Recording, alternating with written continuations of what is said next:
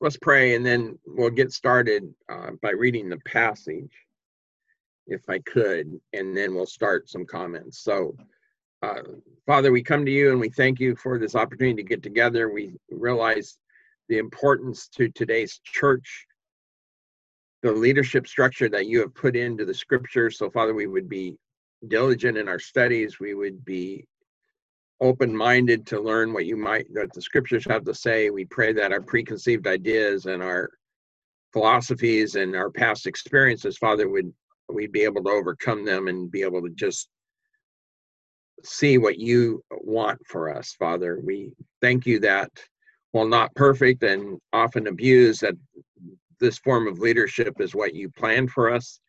And so, Father, we would be wise to follow it as close as we can to the patterns you've set before us. So we ask your blessing upon the time tonight, and we thank you for allowing us to meet in this way. In the Lord's name we pray, our Lord and Savior Jesus Christ. Amen. All right. If you can't hear me or something, wave your hands, because I have this habit of touching my computer and kicking off something. So reading 1 Peter 5 from verse 1, the elders which are among you I exhort, who am also an elder and a witness of the sufferings of Christ, and also partakers of the glory that shall be revealed. Feed the flock of God which is among you, taking the oversight thereof, not by constraint, but willingly, not for filthy lucre, but of a ready mind, neither as being lords over God's heritage, but being ensamples to the flock. And when the chief shepherd shall appear, he shall receive a crown of glory that fadeth not away. Likewise, ye younger, submit yourselves unto the elder. Yea, all of you be subject one to another, and be clothed with humility, for God resisteth the proud, and giveth grace to the humble. Humble yourself, therefore, under the mighty hand of God, that he may exalt you in due time, casting all your care upon him, for he careth for you. In my travels, I would say this: the assemblies that function best have very good elders, and the assemblies that are struggling usually do not have great elders. And so one of the things that I've experienced as I've taught this or gone to assemblies and discussed eldership is, one of the confusing things that some people are confused about is that elders, it's a work and not a status. And too often the assemblies I visit, the opinion is held is that being an elder is no more than a status which conferred as a result of spiritual experience and qualification, or simply age of the person concerned, or success in business. In this understanding, eldership is the equivalent of an honor awarded for virtue or long service. And this view can have serious consequences. I've seen them firsthand. For the individual's ministry as an elder and for the assembly, the danger is that it makes for armchair elders. As a result, the office is sought for the prestige in which it gives. However, when the prestige is the chief focus of a person's thought, is to be expected that they will not readily withdraw from the position for age or other reasons, any more that the person who has received an honor expects to have it to relinquish it. Many assume the position is for life due to the prestige that it gives. Unfortunately, if an elder is not doing the work, it becomes very difficult to replace or remove that elder that either through not doing the work, temperament, or age can no longer do the work of an elder. And so in this study tonight, at least, we'd like to see why eldership is a work or a responsibility and not an achievement, award, or prestige. I taught on elders in one assembly, and there was an elder who was not a very good elder. And we had a men's meeting, and the question was put to him, what's the work of an elder? And he turned to me and he said, well, Clay taught on that. Let him say what it is. I said, well, I know what I think it is. I think they're interested in knowing what you think it is. And he said, well, basically preaching at 11 o'clock and giving announcements. And he was serious. That was his concept of being an elder. And so that's the same assembly that when they were when he was one of the elders, he was the last remaining elder at this time, but previous when they had 7 elders, I met with them to discuss some of these things, and I opened up the scriptures, and every one of them had come to an elders meeting without a Bible. And each of them got up and went to the pews, the back of the pews, to get a Bible to bring so we could look at the Bible to see what the Bible had to say on something. And that assembly went through real struggles for a long time because of the quality of their elders. So this is a really important subject to me, and it's really important that we understand it and that we have a good concept of what we're talking about or looking at, or what the scriptures have to say for sure. So I sent out some questions to help us in the study, and this is supposed to be a discussion. I will definitely have some thoughts on this, but we're hoping to do a discussion type Bible study. So if you have some thoughts, if you have something to say, if you have input, please feel free to share that. I do plan at some point in time working verse through verse through these 7 verses. And I didn't talk to Ray particularly about this, but if we don't finish tonight, we can always do this the next time and just do part 2 on the next night. So we don't want to rush, but we don't want to delay either. So the first question is, Peter uses 3 terms referring to leaders of the church. And what are those 3 terms? Now, I will be upfront and honest with you.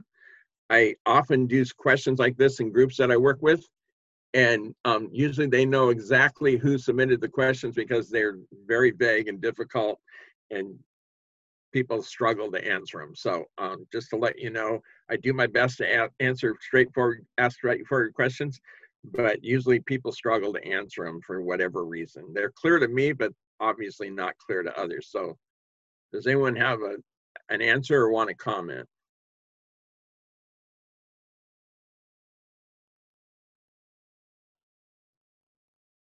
Just go ahead, Dave. Yeah, just speak up. I gotta unmute myself. I'll give you the answers. It's fellow elder, witness, and partaker. Okay, that's an interesting answer. Probably not the one I got. Fellow elder, witness, and partaker. Okay. All right. Clay, these are the 3 words that I came up with. Willingly, ready mind, and ensample. All right, but there's actually 3 terms that he used that would name an elder, or elders are interchangeably used as that. Elders, oversight, and shepherds. Yeah, so Jeff got it right. So it doesn't really say shepherds. So you have to understand that the word used, feed, is poimon, which we could get into, is really talking about being means a shepherd, or one who tends to keep sheep. So it says feed, at least in the King James.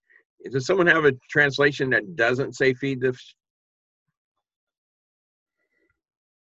Sorry. The New King James says shepherd. Okay.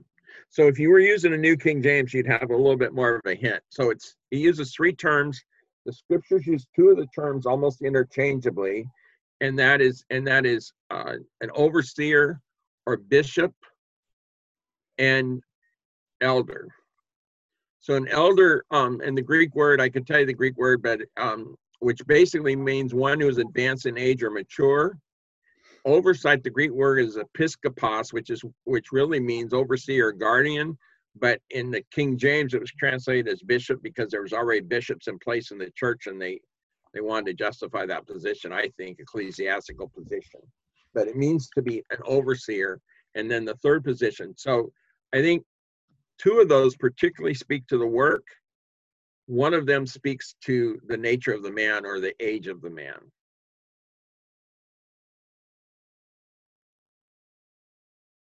And as we go along, we'll talk a little bit about what each one of these means and why. And then the next question I asked was, which 2 terms does Peter use to refer to the church? The flock and the heritage. Okay, good. Who said that? Matt B. Vander. Okay, thank you. So basically what he's telling us here is that there's a deep responsibility because they are God's flock and God's heritage. And it's really important that we grasp that whenever there's elders, is that it's not their flock and it's not their heritage. So let's look at the verses as we go through here. The first verse, he starts off at the elders which are among you, I exhort. So one of the things that's important to note is that they're not over you, but they're among you, and there's no clerical order, there's no ruling. One of the things, as Ray and I talked about this, one of the things we sort of skipped was that everywhere you find elders in the New Testament, they're plural. And so if you have questions about the plurality of elders or why there needs to be more than one, we'd be glad to talk to you about that, but we didn't start the class there. And just let you know. Because here he says the elders which are among you, which are plural. Most of us, I think, accept that as plural. Peter also says, who am also an elder. We're never told anywhere that he was an elder, but here he tells us that he was. And so here we're told that he was. He's a witness of the sufferings and also a partaker of the glory that shall be revealed. Those are particularly with him because the elders he's writing who are scattered abroad, they were not witnesses of the suffering of Christ. Can I jump in? Yes. Jump. The plurality of elders, I definitely agree with that. Is there a number more than one? So like 2, 3 would be ideal, or a multiple. I know that scripture, at least from what I can tell, doesn't necessarily point it out except for multiple. But I would kind of think that 3 would be the minimum ideal, I guess. Obviously more is okay, but do you have a thought on that? Yeah, I've worked with assemblies where there was one elder and they then worked with very closely with a leadership team and I've worked with assemblies where the one last elder stepped down because he was a single elder. So one of the things that I'm a very strong believer in is that an elder is an elder whether he's recognized or not. And an elder is one who does the work. So I've been to assemblies where the elders who were recognized really weren't elders doing the work. It was people who weren't recognized as elders who were doing most of the work of an elder. They were doing the shepherding, they were doing the watching over the flock, they were doing the tending and the care of the flock. So yes, I think there should be recognized elders. I think 3 is probably the best number, but I've seen 2 elders function very well together when it was a smaller assembly without a problem. Can I jump in for a second? Yeah, go ahead. Anytime. I served on an elder board. I've served on 4 different churches as an elder. One of them had 7, and 2 had 5, and the other had 3. And I can say that they all worked pretty good together, except that your description earlier of the one with 7 was filled with businessmen who, I agree with you, they were placed in there because of their prowess in the community rather than they were not really serving elders. They were ruling elders. And that was an interesting number of years I spent there. But I've been on an elder board with 7, so I just wanted to say that. Yeah, so it's a good question. If you have true elders, I don't know that 2 would be a bad number. If you have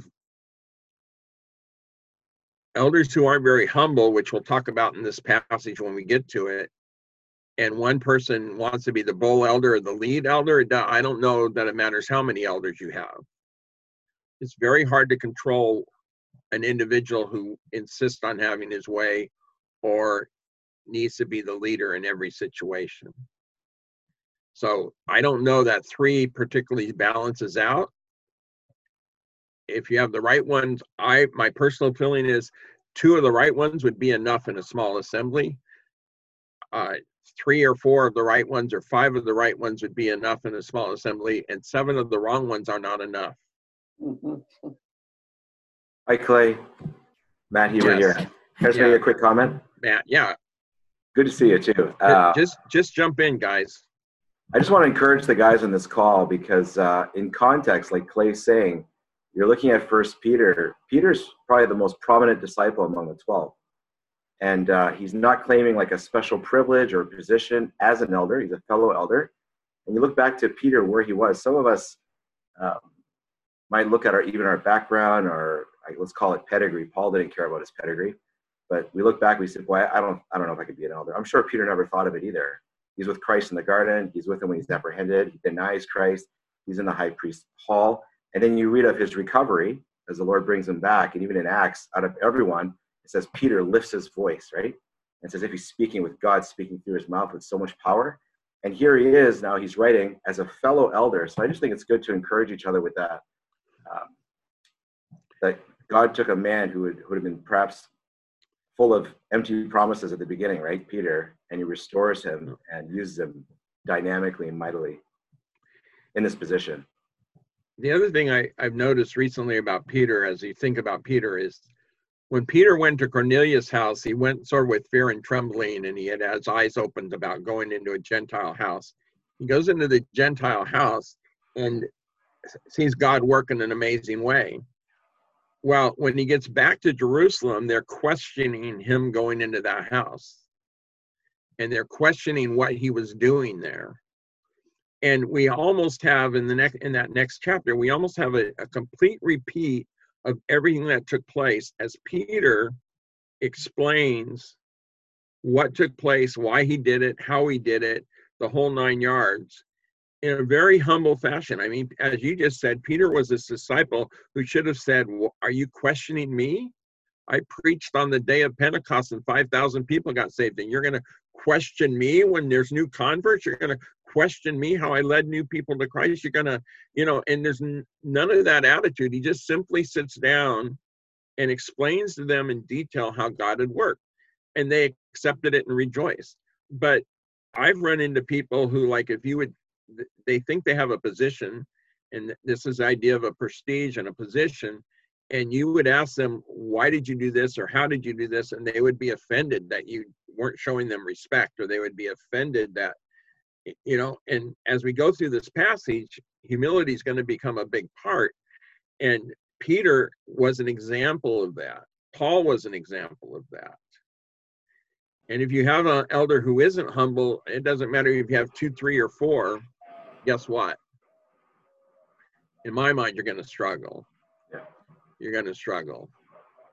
Yeah, great thoughts, Clay. Thanks.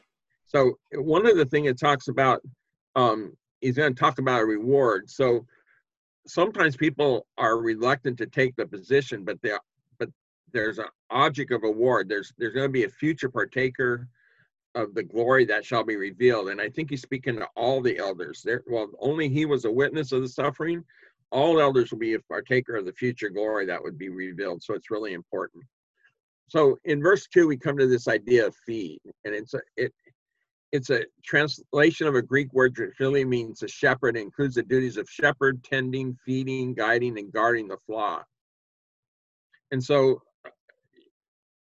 I want to take a few minutes and have you guys share your ideas of what that comes to mind when you hear of a shepherd. And by the way, I don't grow plants. My wife has a green thumb. I don't have any animals. I'm not a shepherd. I read the Shepherd's View of the 23rd Psalms at one time in my life. Excellent book on shepherding. But if you have some thoughts on on shepherding, on the practical end of actually a shepherd who works with the lambs and how that would transfer over to the care and feeding of God's people, I would like you to share that. So I've thought a lot about this from the aspect of actually taking care of animals who are unlike humans in a way where they cannot take care of themselves. They can eat if the food is there. They can drink if the water is there. They can't fix their own wounds. They can't do any of that for themselves. So my kind of conclusion at this point in time on that is you can't really care for your animals unless you know them. Okay. And I think that requires you to spend a decent amount of time with each one, because each one is going to be different.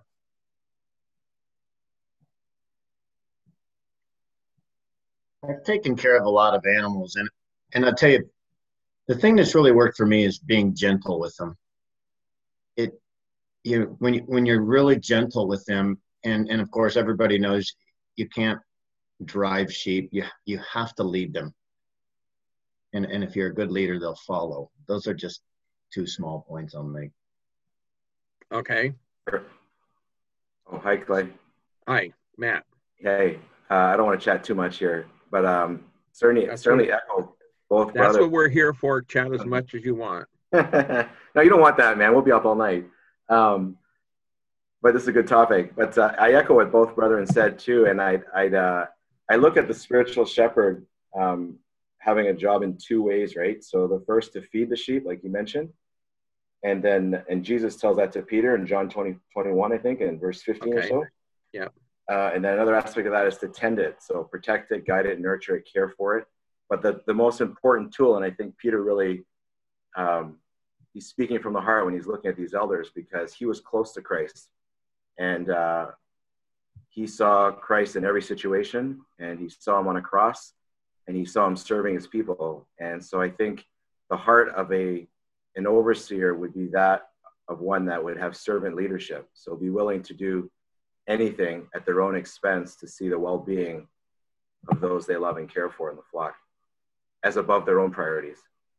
Okay. So you mentioned it. So one of the questions was the passage in John 21. Do you think Peter had this in mind, and why do you think Peter had this in mind when he writes this passage? I don't know if Peter had this in mind. At the time, you're saying, at John 21? When he wrote 1 Peter 5, was he thinking about the Lord's instruction to him as far as the care and feeding of the flock? Sure. Okay. So basically, I think most of us know this, but he says, and unfortunately, the King James doesn't do a great job of translating this, because it says, feed my lambs. And the meaning there is to feed or provide for little lamb, and the word there is bosco. And then in verse 16, it says, feed my sheep, to tend as a shepherd the sheep, poimon, meaning the total care, which is the same word we have here. And then next it's feed my sheep, to feed or provide for the sheep. And again, it's bosco, as it is for the first one. So it's feed or provide for the lambs, be a shepherd to the sheep, and then feed the sheep or provide for the sheep. So he uses different words about what that means. And I think he's passing on those instructions to elders here and what it means. Mm-hmm. So feed basically means to teach, or to feed them the word of God. And if you read Psalms 23, one of the things that a shepherd does is it causes us to lie down by still waters. How does a spiritual elder cause someone in the assembly to lie down by still waters?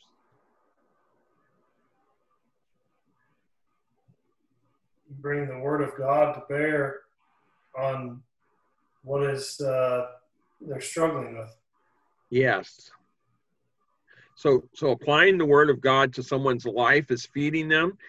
I think there's a certain measure of making sure that there isn't constant turmoil or turbulence in the assembly, because there has to be a certain amount of tranquility. Or people, I had someone tell me once, he goes, his wife was dying from leukemia, and he came to me and he said, I was there speaking, he came up to me and he said, I I need this place to be a sanctuary from all my problems at home, and instead it's not. Well, that's a sad commentary on the role the elders are doing when there's more turmoil at church than there is at home. And so I think there's some sense of that. In Psalms, it talks about a shepherd having a staff and a rod. And so would someone like to maybe talk about what those two instruments would be and what the spiritual application to the assembly would be? I wonder if, before we go there, if on that text in John 21, Yes, go ahead.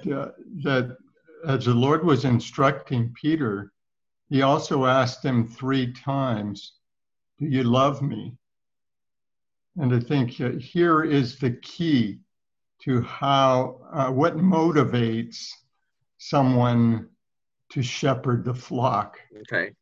It's really, and that, I think that's why the Lord asked that, and it's something that Peter learned as well, and he means to express that, I think, in a loving relationship. Yeah, he gets a little bit into the motives in the rest of this verse of what should motivate us or how they should be motivated. He doesn't use the term love, but he tends to imply that. Clay, Yes. just to answer your question, Ray, those are really good thoughts also. Clay, just to answer your question on the staff, and I can be corrected here, of course, right? But I think there's a metaphor in Psalm 23. Yes. And the shepherd is guiding the flock. The rod and staff would be the tools that shepherd's using to perhaps grab his sheep that's going astray, like a hook staff, or for correction, maybe a swift tap. I don't know anything about guiding flocks, but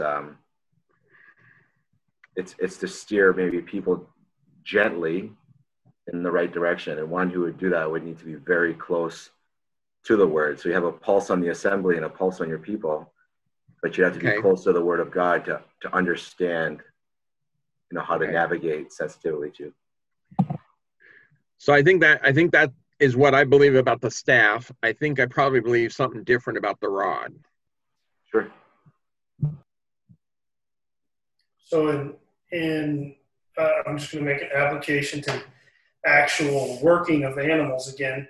Sorry, that's what I know. So animals are very visual. So a lot of times when you are moving sheep or cattle, now cattle are a little different. They're easier to drive than sheep are, but both of them can be steered with a visual display of a staff. So you have a rod in your hand, and they are coming to, and you can use that without ever touching them as a visual way to steer them. And I would say that if you look at the traditional shepherd's staff, it would be one. The rod and the staff, I would say, would be one, in my opinion. And the one end would be used for guiding or directing, and the other would be for restraining to keep them from danger. And I don't know where I ever came up with this idea, but it might have been suggested to me, and I just latched onto it. But it was suggested that the staff was for leading the sheep and guiding them, and the rod was for guarding, and the rod was to be used for outside enemies, to ward off outside enemies. And my experience is way too often, sometimes elders think the rod is what they need to use on the flock. And I don't think the rod was meant for the flock. I think the staff is what was meant for the flock, and the rod is for protection. So just, I don't know where I got that idea, but it just has always just stuck with me. I've certainly heard it, read it in a number of different commentaries. It's not at all an odd idea. Well, and once again, I'm not a shepherd, and I don't have any animals. so I can be educated as Matt's educating us on how to treat animals and what his experience with animals are. So he goes on to say in that second verse, again, he said, so the elders which are among you I exhort, and then he says the elders which is among the flock. So once again, it's not a hierarchy, it's not a position over it. And then he says, taking the oversight thereof, and that's where we get the term bishop or overseer. And so he says to feed, and then he says that you have the oversight of, or the overseer. And so is there a difference between feeding, caring and protecting the lamb, and having the oversight over them? If I could jump in, actually, I was just yes the rod versus the staff, and kind of to prove people's point, I just Googled it real fast. Okay. I was looking at that too, Clay. There you go. I think to Clay's point is the staff is definitely for the sheep, and the rod is more of a defense weapon or something along those lines for getting work done when it needs to happen. So I just thought that was kind of cool. Nice to know someone has skills in this group. Clay, you know what's Clay, can I share a neat thought on that too? Yes, go ahead. Even to add to DeFries here, well, not to add, but just to kind of keep going with this thought, I was just reading, and it solidifies your thoughts. So one has written here, so the staff as a staff giving rest, the staff as a guide, then the rods are protection, but then as a symbol of love. And so the writer here is saying that, he said, I can't prove it to you, but in Leviticus 27:32, a rod was used by priests to count the tithe, and shepherds would have used the same methodology to count their flocks. So they would have had the rod end of the staff, and all the sheep would pass under it one at a time, counting each animal as it passed. It was very interesting, right? Almost as if you're mine and I care for you and I'll do everything I can to keep you, right? And I just thought that was a beautiful thought. Well, and the other thing that we should draw on our understanding of shepherd is what the Lord talks about, him being the good shepherd, and the illustrations he uses, like the 99 and 1. That's right. You know, I've been to assemblies where there's someone who is a difficult person to deal with, and had the elders tell me, we're just hoping he leaves soon. And I don't know that computes with my understanding of what it means to be a shepherd. And we're going to talk about authority of the elders later. Too many take this oversight as a justification for authority or a justification for dominion, even though Peter's going to warn us about that here. But it's the idea that you're overseeing the whole flock. My view is, don't get so caught up that there's only 4 or 5 sheep that you're dealing with as a shepherd. There might be other shepherds there. In my experience, and I don't know, Jeff, you could probably address this issue. In my experience, I was in an assembly, had 3 elders. I'd say about a third of them recognized me as their elder and the person they would come to for care when they were in need. And about a third of them recognized a different elder, and about a third of them recognized the third elder. Those numbers might vary a little bit along the way. And we had 3 fairly active elders. If we had 7 and 3 of them weren't very active, then the numbers would be different. Is that your experience? Yes, Jeff? it is. Yes, it is. And there's been times, my wife and I are just people orientated. We just greet people at the door. We've had so many people tell us they stayed because of how we met them at the door and talked to them. And we try to be at every home of everybody in the church at least once a year or more. And we just, you get to know the body. And there are some elders that are unapproachable. And so many times, like you say, Clay, a lot of people look to 1 or 2 elders in a group as being truly shepherds, which sometimes causes animosity amongst the elder team because other people are not going to them. We had one guy who was really good at applying the word of God. He had a lot of wisdom, but he was the first car out of the parking lot every Sunday. And it really frustrated people because they wanted to talk to him. And he was a businessman, so he was really busy. And Sunday was like the day to talk to him. And he'd be the first one away from the building. And I talked to him about it, and I said, you know, people want to talk to you. They're really struggling with you running away so fast. He goes, well, that's my afternoon I set aside for my wife, and the rest of the week is full. So that's the day I spend with my wife. So I need to get away and spend that time with her.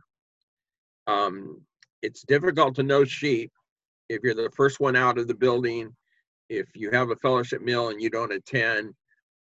I went to an assembly where every time the doors were open, all the elders were there.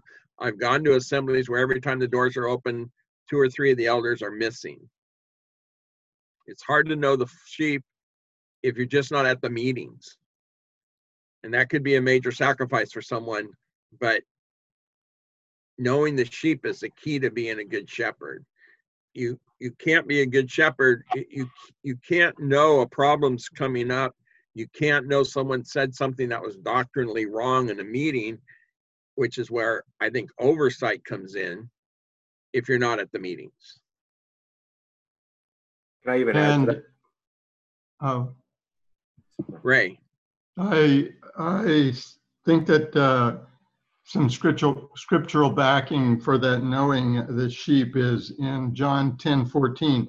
I am the good shepherd, said the Lord, and I know my sheep, and I am known by my own. So the whole thing there is talking about knowing the sheep and the sheep knowing him and knowing his voice. And if we're under shepherds, if an elder is an under shepherd, then he needs to be known as well as knowing. And so I'm a strong believer that if someone is an elder, they need to know what the Lord taught on being a shepherd, and they need to know what the scriptures teach on being a shepherd, so that they're clearly understanding what the standards are and what the parameters are of being a shepherd. Too many of the books I have on elders say they're shepherd or feed. That's what feed and tend, but they really don't go into any practical explanation of that. And it really doesn't say. And some people think feed is just being your main speaker at 11 o'clock, and it just simply is so much more than that. And we can talk about that as we move along. But that's the point. On oversight, I think is watching for error, watching for disturbances, having a lookout. It really means to be overseer, to be a guardian of. So it's really talking about something that might come in to harm the flock more than anything else. And I think that's what he has in view. Matt, did you have something? Yeah, actually, Matt Hebert, go ahead. You were going to say something. Yeah, Matt Hebert was going to say something.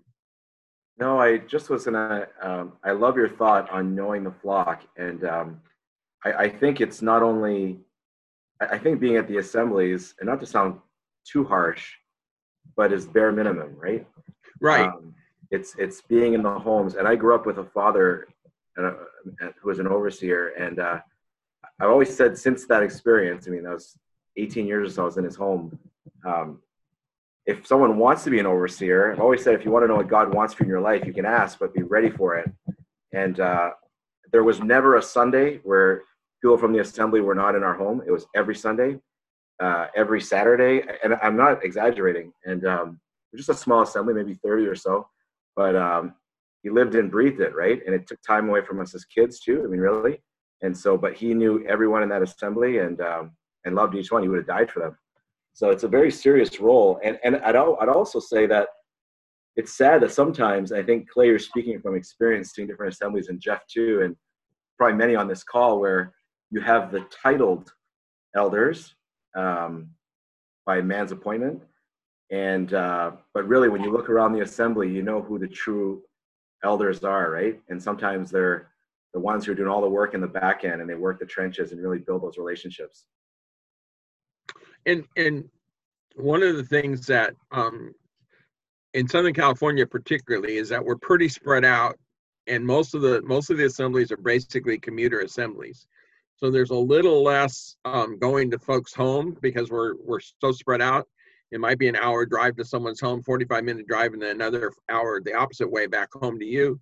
And so in Southern California, but we have many ways we can build time. You know, go out to lunch with them, meet them for lunch, chat on the phone with them, do a video call with them, check base with them. I've done a lot. I do a lot of my touch base with the young men that I work with through texting.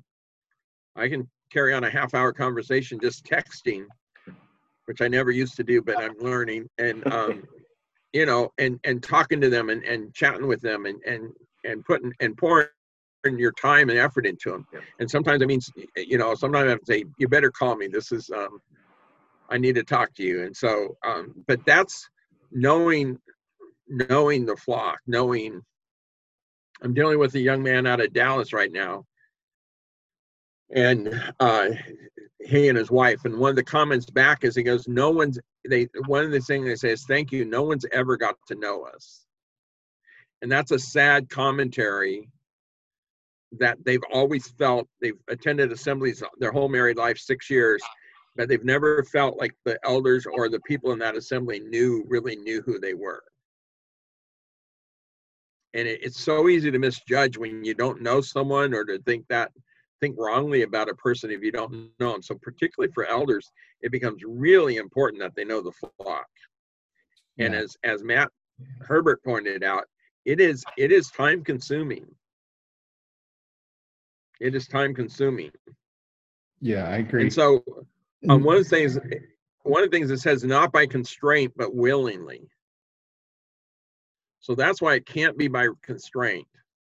The man I told you left the parking lot the first time after I asked him if we could have lunch. So we went and had lunch, and we had a nice lunch, and we talked about a number of things. And near the end of the lunch, he said, "So why'd you ask me to lunch?" And I said, "Just to get to know you and talk to you." He goes, "You're the first person who ever asked me to lunch that didn't want to pick my brain or want my advice." But it was almost like it was a burden to him to be an elder. He wasn't a bad elder. He was really a very decent elder, but it was like a burden to him. It's like it was burdensome. And so if it's that much of a burden, if you feel like you need to do it, here's one thing to guard against. Don't do it because you look around and there's only 2 elders and your assembly really should have a 3rd. That's doing it by constraint. That means, yeah, I don't have the heart for it. I don't want to sacrifice for it, but what? But I feel that we need an elder here. And so there's danger in doing it by constraint. And then the other thing he says, and not for filthy lucre. And so the idea of filthy lucre is, or do it not by constraint, but willingly. So there has to be a willingness, and not for filthy lucre. Now, in 2 Peter, Peter writes a lot about the false teachers, and one of the charges about the false teachers is they make merchandise of you. So I don't have any personal experience where I thought an elder was doing it for filthy lucre or was trying to make merchandise of the people. And if one of you have that experience or want to talk about it, that's fine. I don't have any personal experience about it, but it must have been a problem because Peter addresses it. Jeff, do you have any? Well, yes. I became an elder the first time when I was 30. And like I say, I've been an elder in 4 different assemblies. It was almost a necessity. I was the only elder at 30. And I didn't like to use the term. I didn't go around saying I'm an elder. I just did the work. As far as the financial thing, I've been a full-time commended worker for over 43 years. And so I'd be invited to work with churches that were going through difficulties. Clay, you may remember I was an elder with your brother-in-law, George Even, at Cornerstone. And so they were almost collapsed, and they invited my family to come out and work with them. And so therefore, as a full-time commended worker, we were supported by the Lord's people. We still are. That's how we live.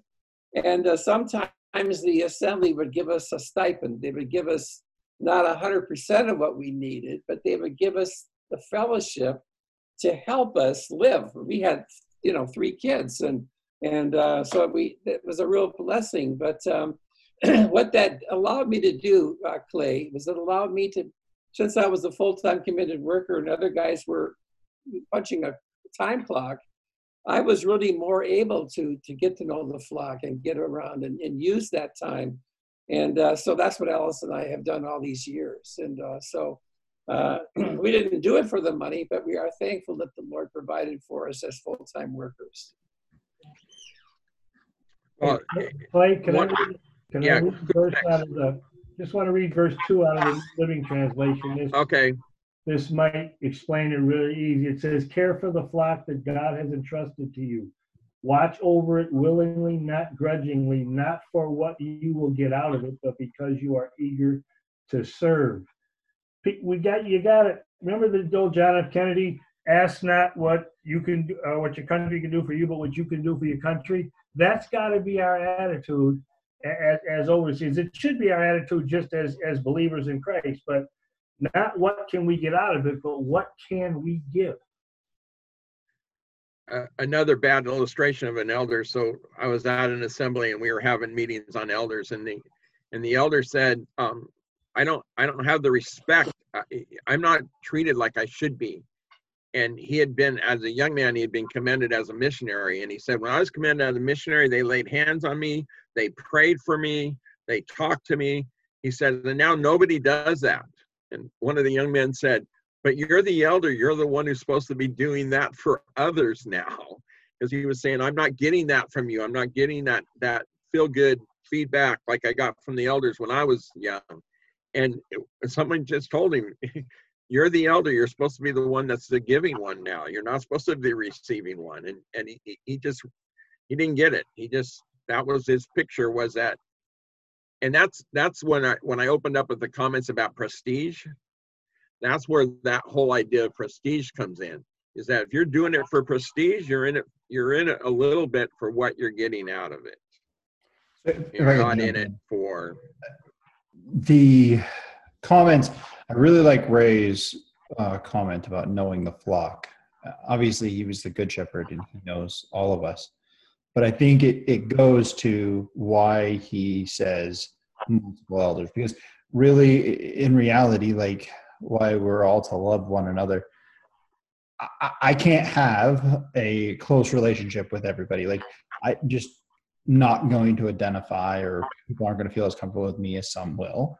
And so having multiple elders and recognizing that certain people will reach certain people and other people will reach other people, and having a diversity on the oversight is really important.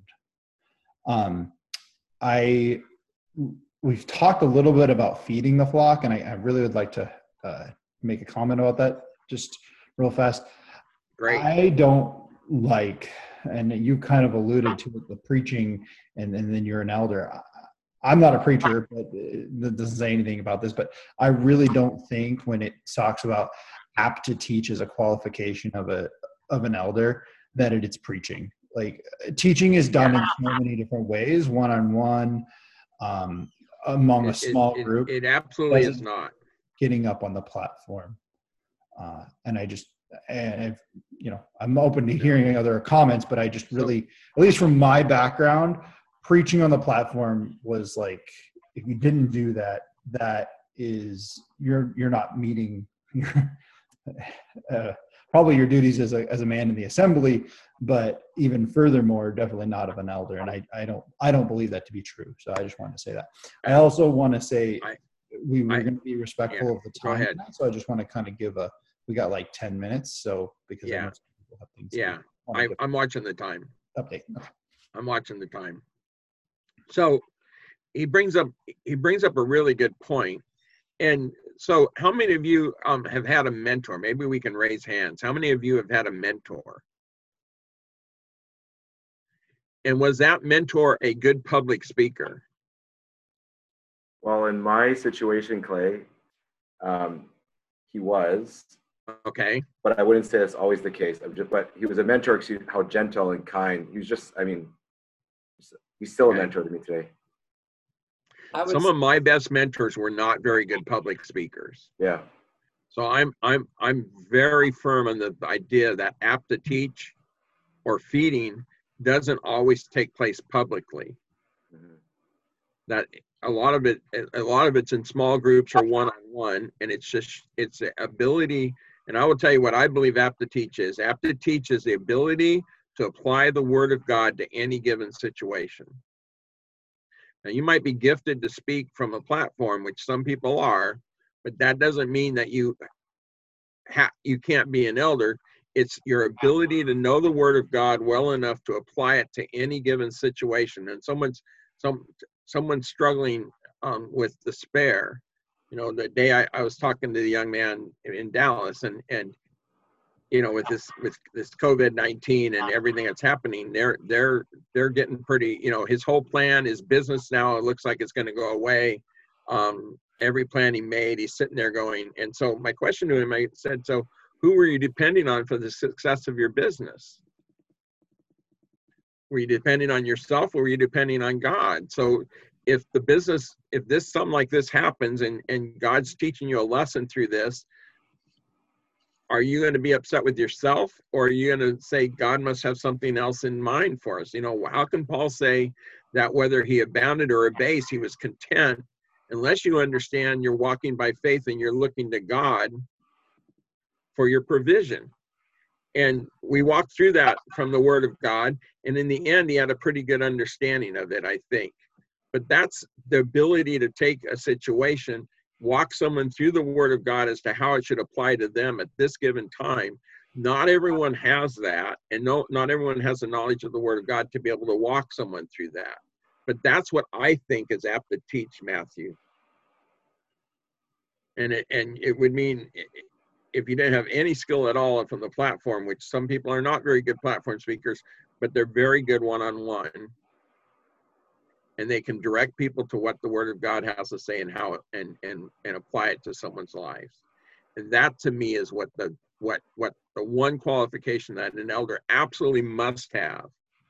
And it means they know the Word of God to understand it and have the wisdom to apply it to any given situation.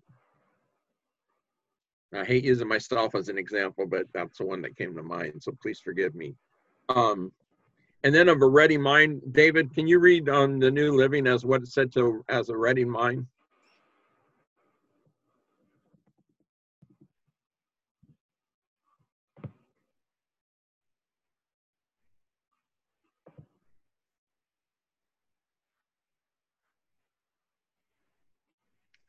Dave, you're muted. Hold on.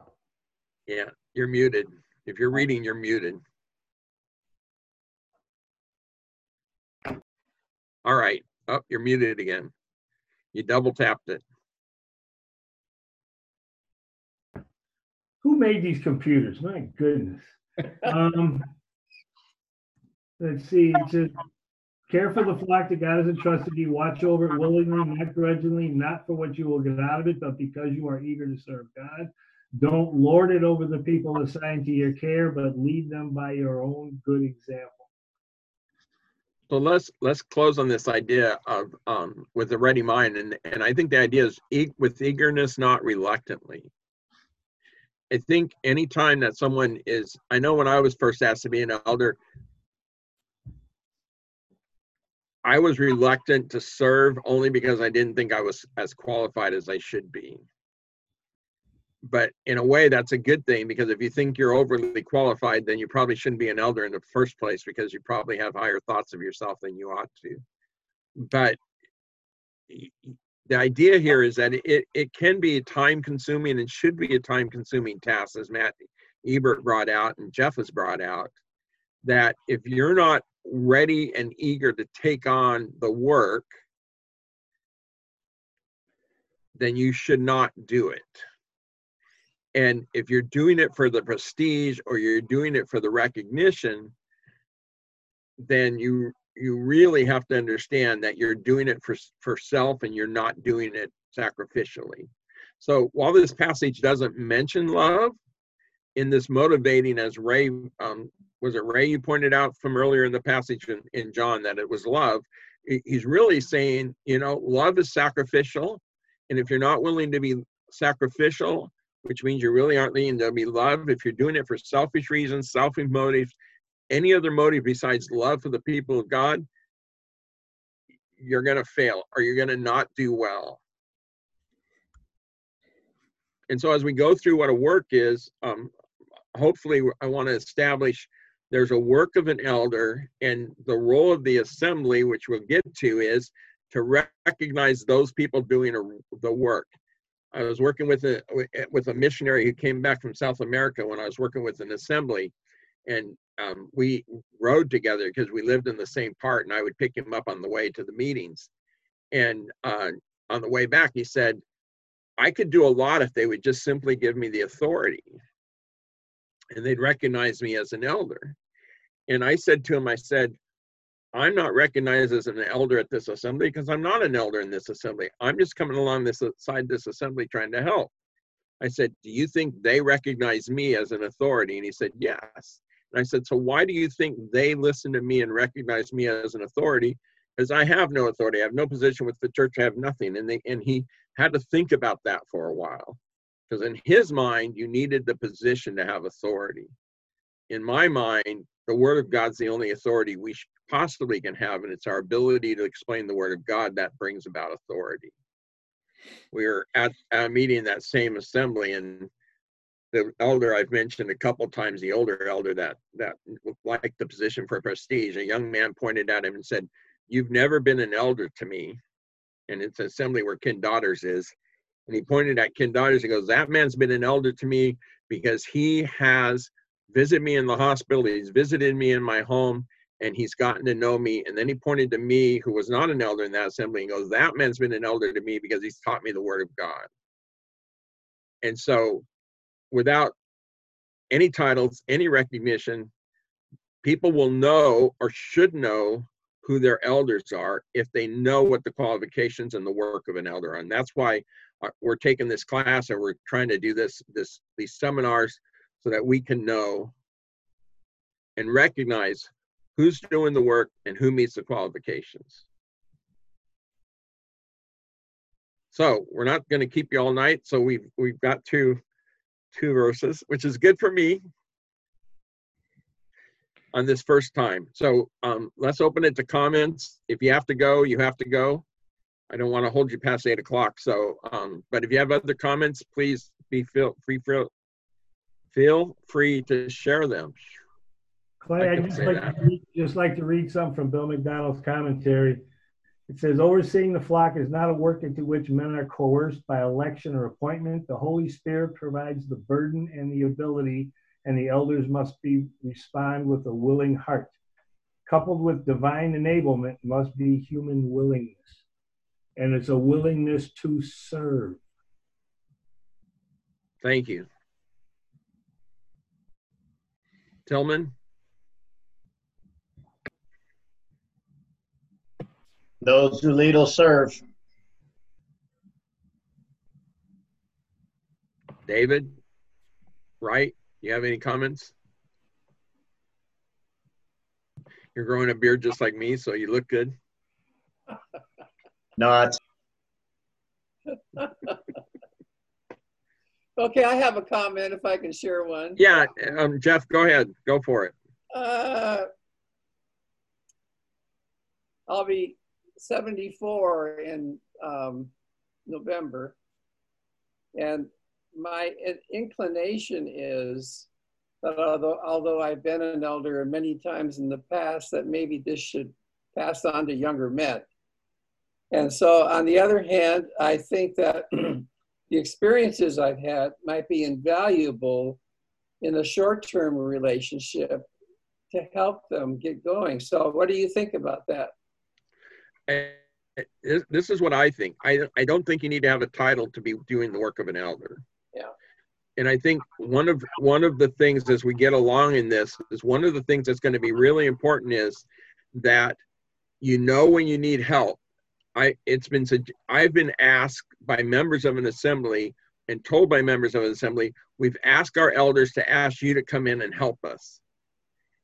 And they've told no, they don't want any outside help. There was one group of elders that were given 6 names in Southern California and said, would you just ask one of these men or 2 of these men to come and help us? And the response was, no, we can do this on our own, which they weren't, and it was terrible.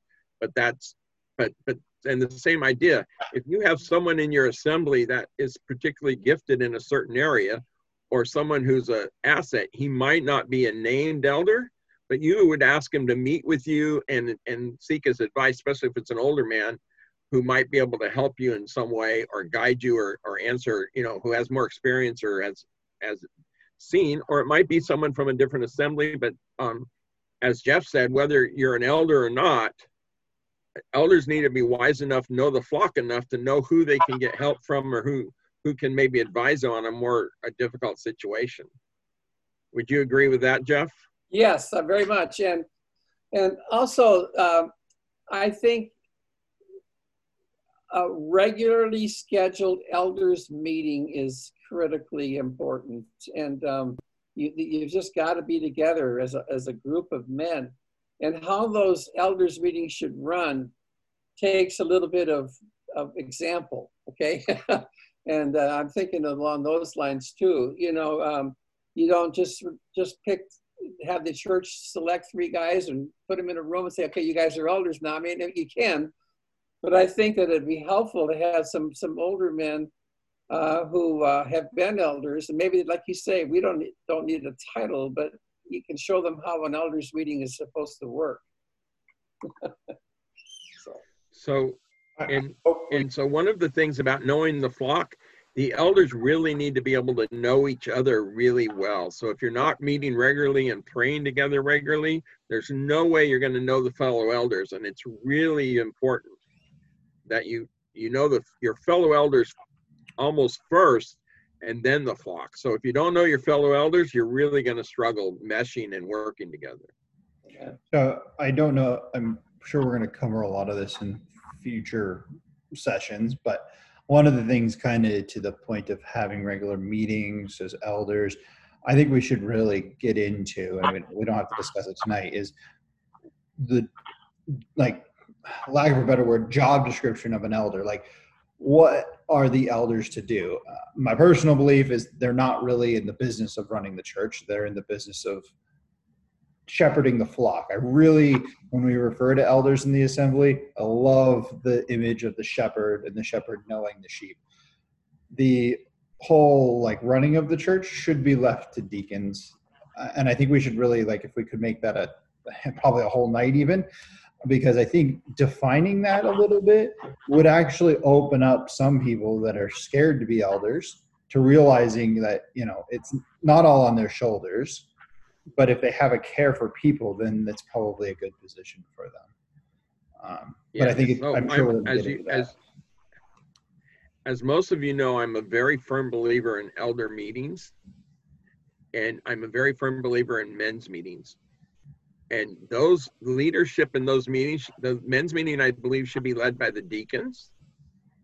And I think, and the elders meetings can be open to others, but at times will have to be private because of some things that will be discussed there.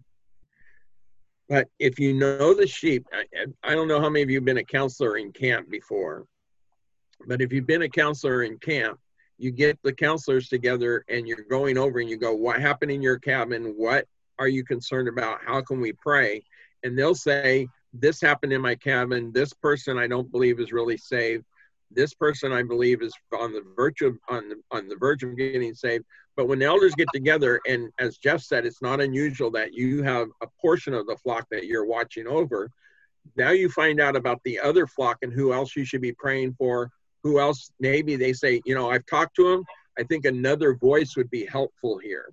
I think someone else's voice would be a help to them. Maybe you can go and visit them, or maybe you can try to touch base with them. And those are the type of things when you're, so study, prayer, and discussing of the flock is what I believe elders meetings should be about. Jeff might have other things he wants to have done. And then any crisis that might come up or any needs that might come up. Deciding where the money goes, deciding even to some degree who's speaking. If the elders have had qualified people or they believe there's qualified people, that can be made by the men. Building decisions, food decisions, painting decisions, carpeting position, all that I think should be being done by the men of the assembly.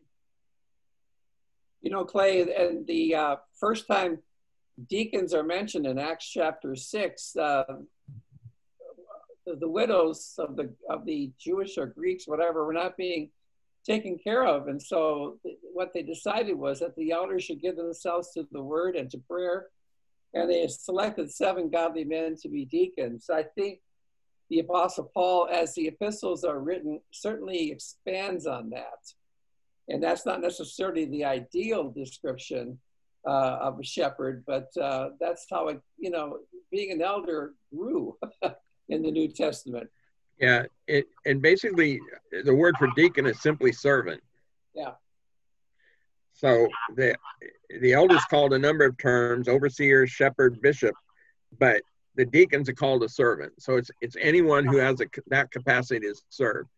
And one of the reasons I'm a big, as I've said before to the men, one of the reasons I'm big on men's meetings is that's where the elders' wisdom and leadership should come to the forefront. And you can't do that if all your meetings are secret and you're just handing down edicts after you've had some secret meeting and just telling people what to do, in my opinion. I'll be careful not to be too opinionated here. May I ask a question? Yes. It's officially over. Kind of along those lines. It's been said a couple times tonight that someone can be doing the work of an elder but not have the position of an elder. But in like talking about handing down verdicts, what authority do elders have over the assembly? Because if they are in a position of an elder, you know, we are supposed to submit to them. We're going to talk about that. That's on the outline, somewhere on the outline, right? I closed my outline, but somewhere on the outline, we're going to talk about ruling and authority and how they handle it. In fact, in this passage there, it talks about not having dominion. So what is the meaning of dominion? What does it mean to lord it over? What are shepherds supposed to do? How are they supposed to respond?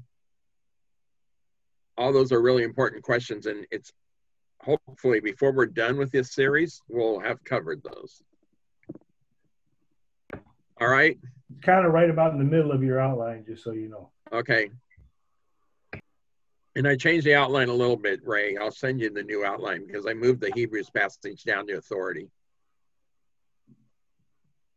Hey, Clay, I just want to encourage you. It was a great night tonight, and I think you're in a great role for this topic, and you've really been a big help. I'm sure many can echo that on this call. Well, Ray's got next. When we're done with the Peter passage, Ray's going to pick up. So encourage Ray. Everyone's had good thoughts, but anyway, it works if people participate. So don't be afraid to participate. Danny, you didn't participate. You want me to call you Danny? We haven't heard from you all night. You want to say something? He's not taking his mute off, so he must not want to say anything. No, he's trying he's talking. Your mute's on. I got you, Danny. There you go. No, I've really enjoyed almost all the comments tonight. They've been really good, and yeah, I agree with almost everything that was said for sure. So okay, and Dick, you didn't say anything. Did you want to say something, Mr. Anderson? And Rashawn? I think this is one area where I would rather learn than talk. So, yeah, okay.